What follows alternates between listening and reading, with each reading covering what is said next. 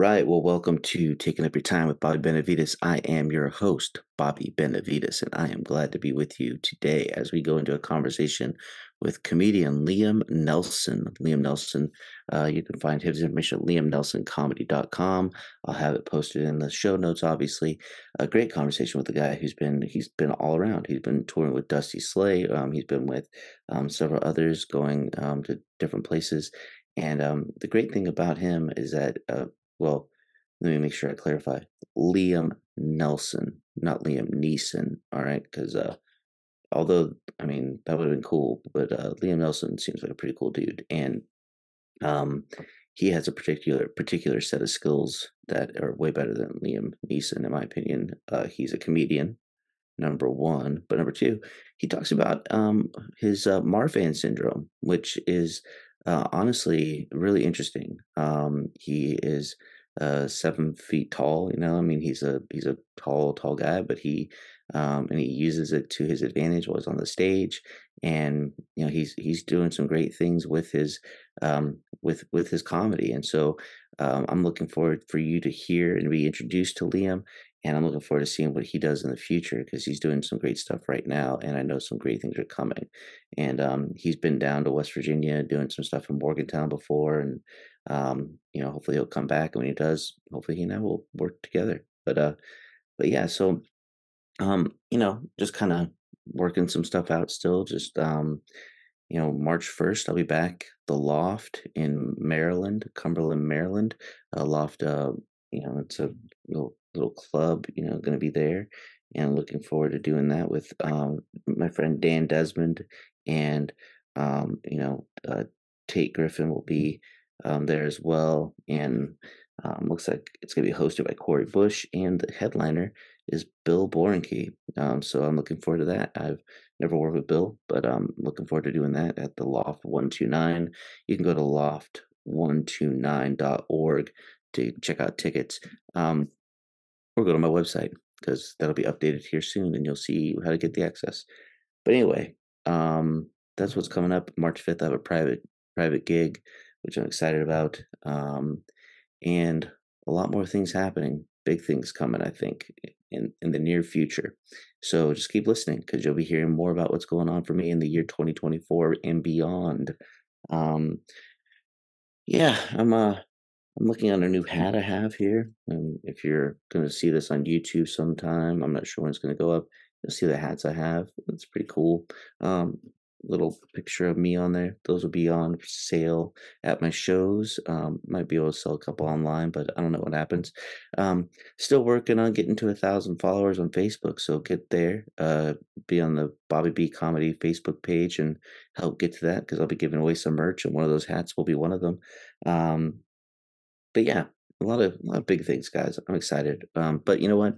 You're not you. I'm taking up your time right now. Let's get into the conversation with Liam, and I'll come back on afterwards just to say bye. But big things, guys, big things. So here we go. My conversation with Liam Nelson.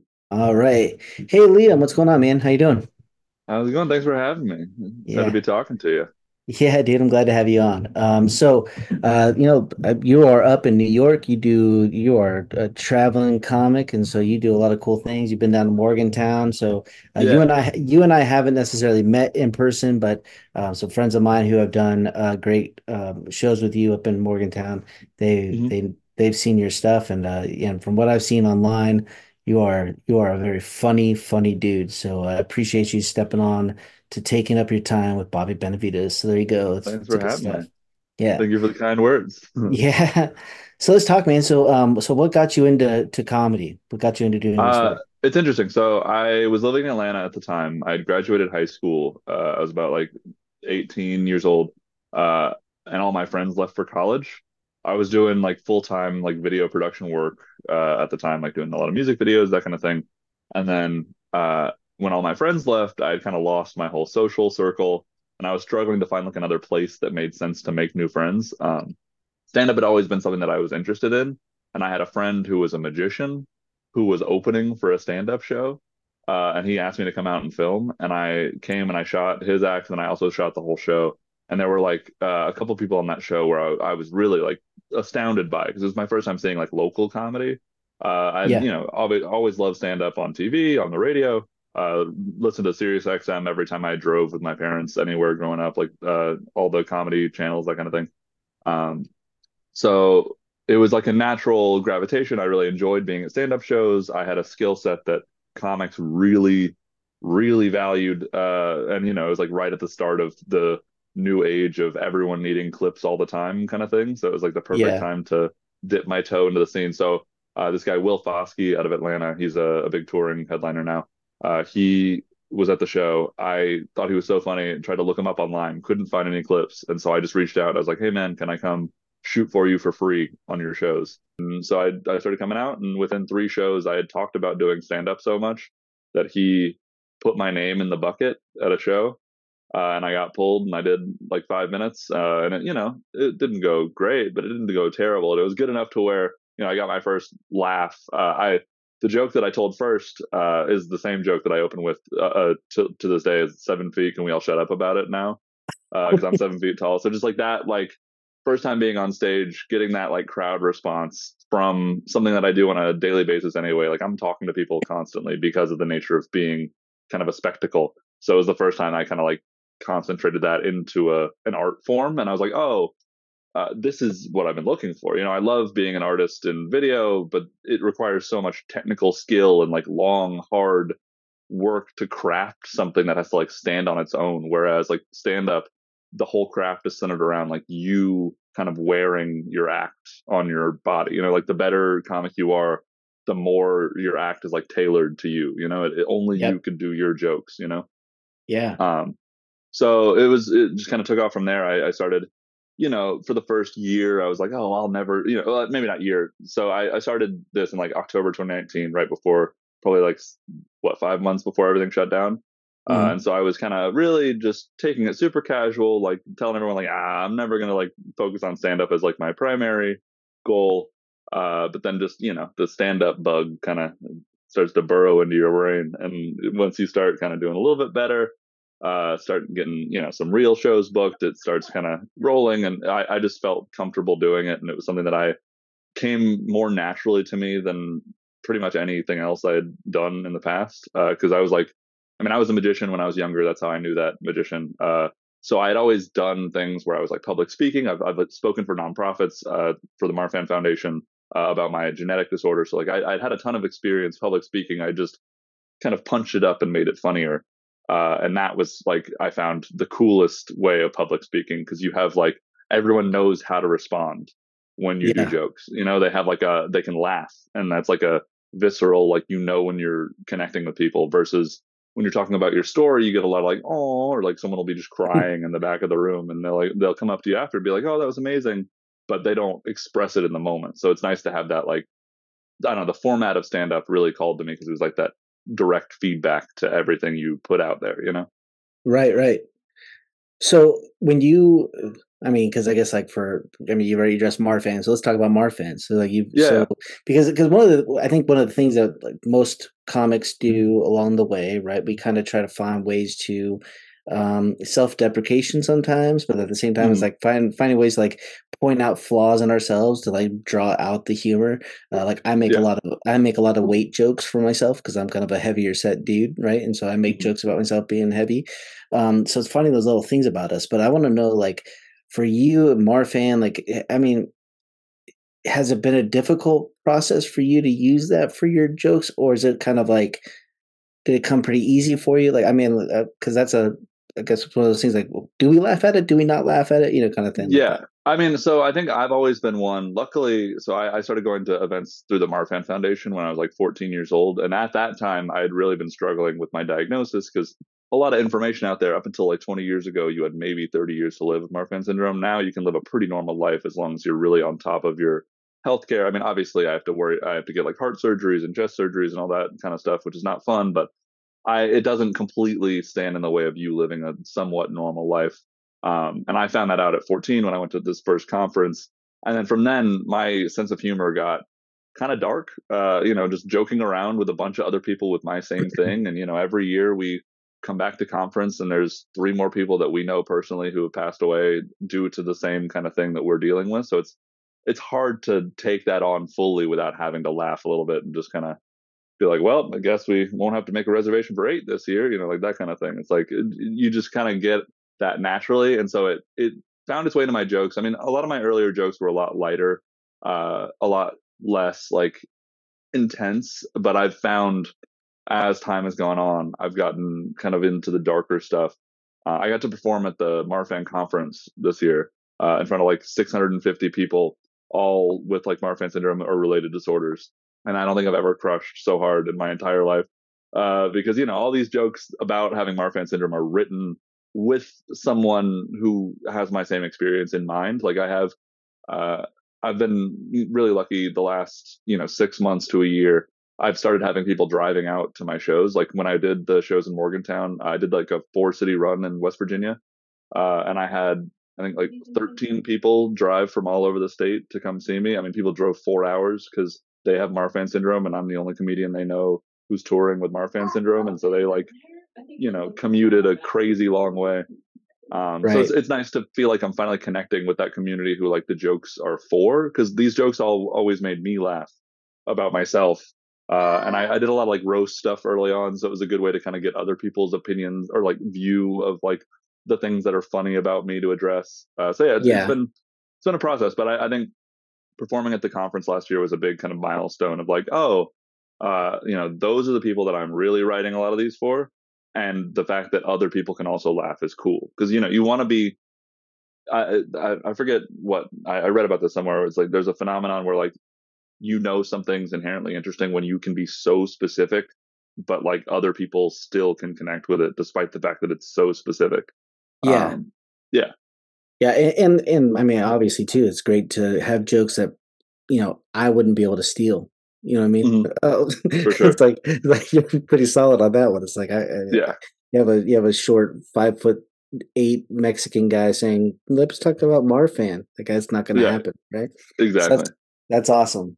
Well, I mean, so that's a cool thing. So like I guess when you take that step, right? When you initially step on stage, when you come on, like so you have gotten to a point now where people are recognizing you. You're going to conferences. You're doing that kind of stuff. So like, what Yeah. what has been that process? Like, how have you been like I making that mean, work? so it's been a process. So I think I got super lucky in the kind of way things worked out. Obviously, having camera skills opens up a lot of doors a lot quicker if Mhm. you know how to kind of position yourself. So I started going up to Zany's Nashville about 6 months after things started opening back up. When I started doing comedy, like it's like October 2020 ish, or I think it was November when I did my first trip up there with my friend Ty Colgate. So we went up and did. He's also a comic. We both performed at Zany's, and then after that, the booker at Zany's kind of took a liking to me, and she kept having me come back up for whatever shows I wanted to do. So I drive up there pretty much like every 2 or 3 weeks to go do New Material Monday up there. Uh, Okay. and then Dusty Slay, I got to meet, and he was one of the first people to kind of take me on the road with him. So he let me come Nice. down. My first time ever doing a 30-minute feature set, he brought me down to West Palm Beach because he had seen kind of the shorter version of what I was doing and really kind of believed in me and was willing to kind of let me do my first 30s on a 6 show weekend in a 500 seat club, which was super crazy to do. But I mean, it ended up going well. So it's just like, and then Sam Morrill was doing a show at Zany's Nashville, and then the Booker Lucy at Zany's. Because I had been doing well there just on the showcases. I also had a video background. I had shot for Sam in Atlanta. So it was just like it was all kind of came together that like she recommended me to be the host. He remembered me doing a good job with video. I got to do that one weekend with him and Gary Veter. And then from then on, he was like, hey, just let me know what dates you want to do. So for the next year, I basically got to just pick whatever weekends I wanted to do hosting for Sam Morril, which was huge. And like I started to get That's to meet awesome.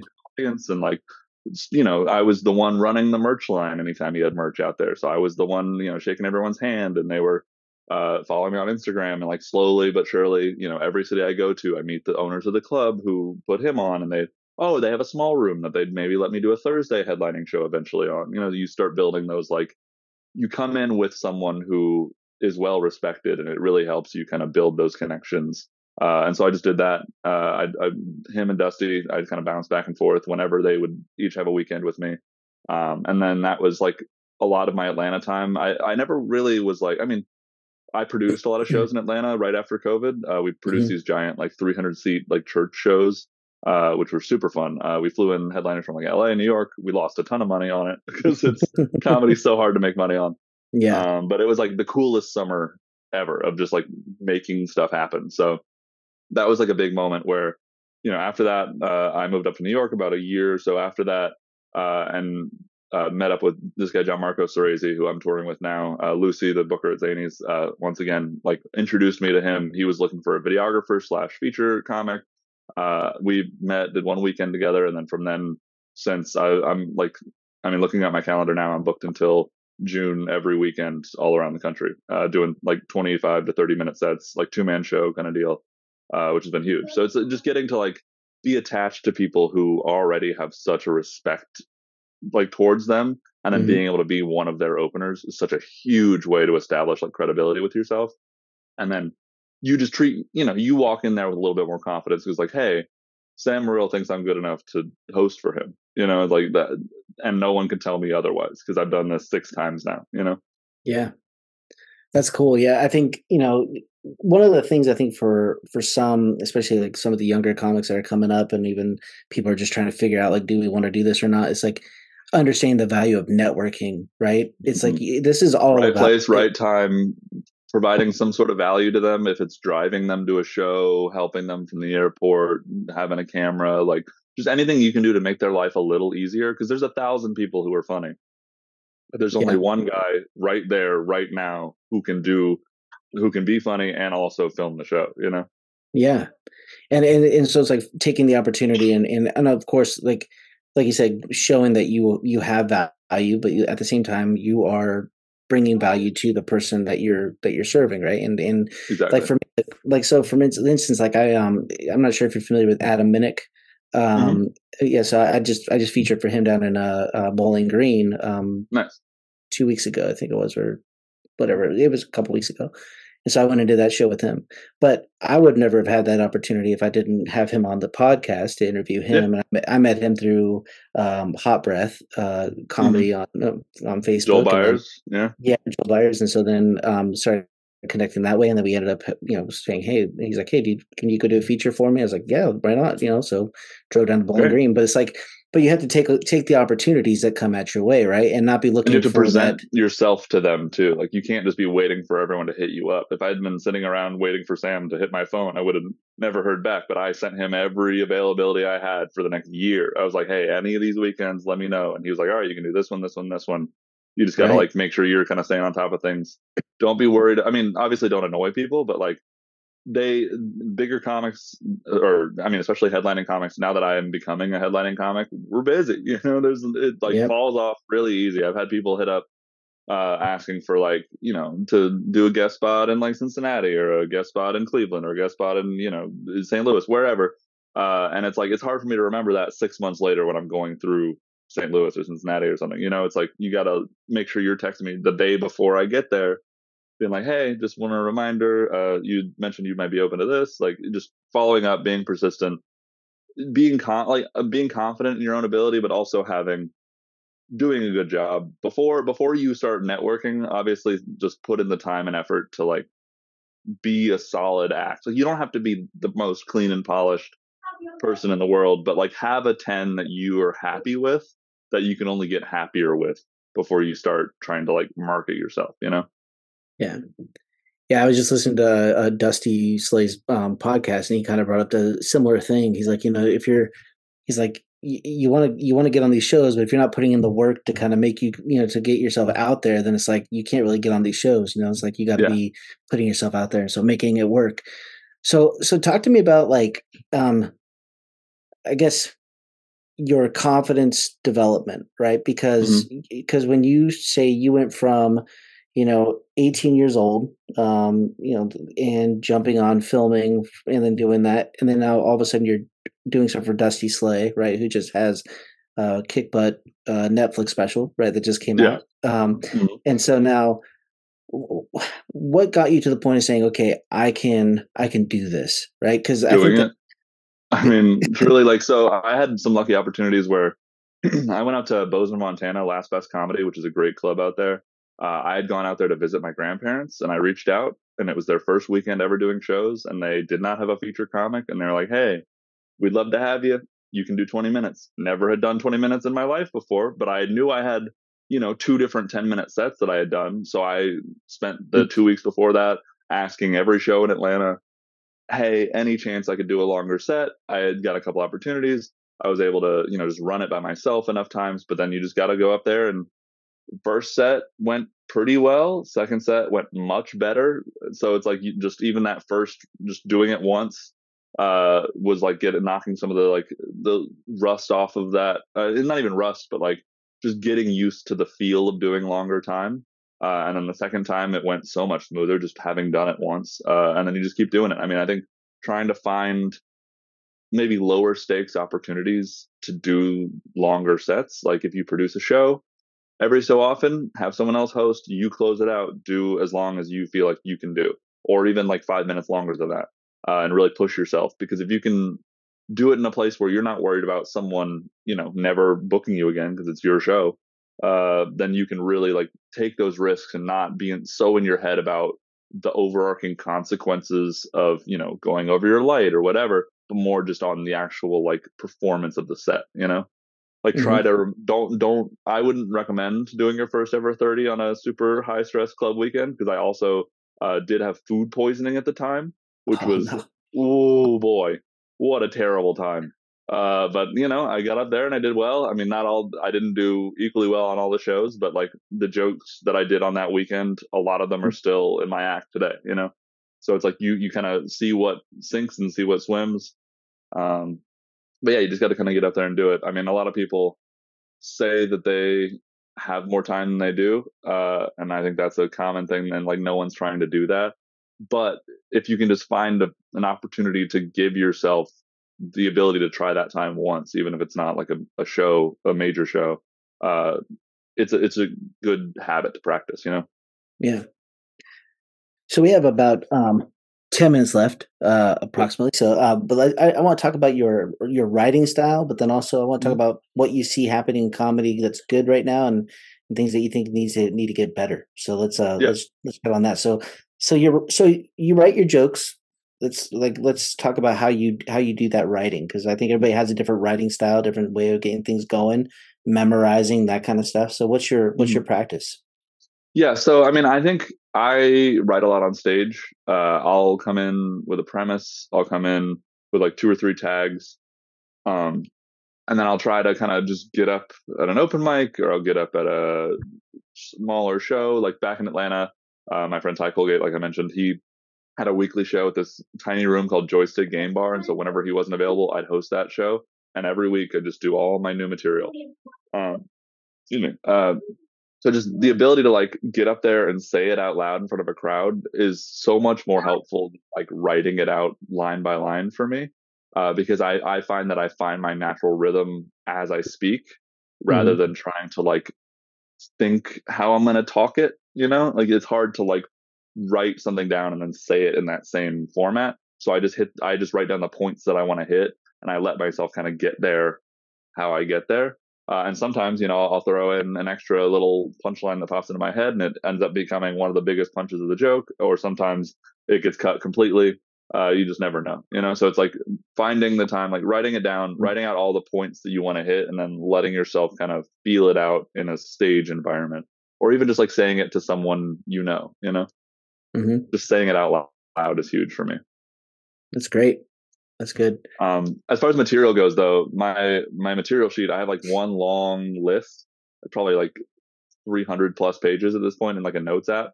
That's just every bullet point of anything I've ever found funny, and then I just will read back through that every few weeks and just kind of mine it for random thoughts and that kind of thing that I'll like kind of incorporate in the jokes. So I like will move it from the big word vomit sheet to, oh, here's this joke that I'm like working on, and here's like these three different ideas could all kind of incorporate into this joke. And so I'll like refine it over time, and then once I get it down to like its core elements, then I start adding back to it. So I try to like strip it down, whatever doesn't work I take it out. So even if it ends up as like a one liner at the end, then I start adding back to it eventually.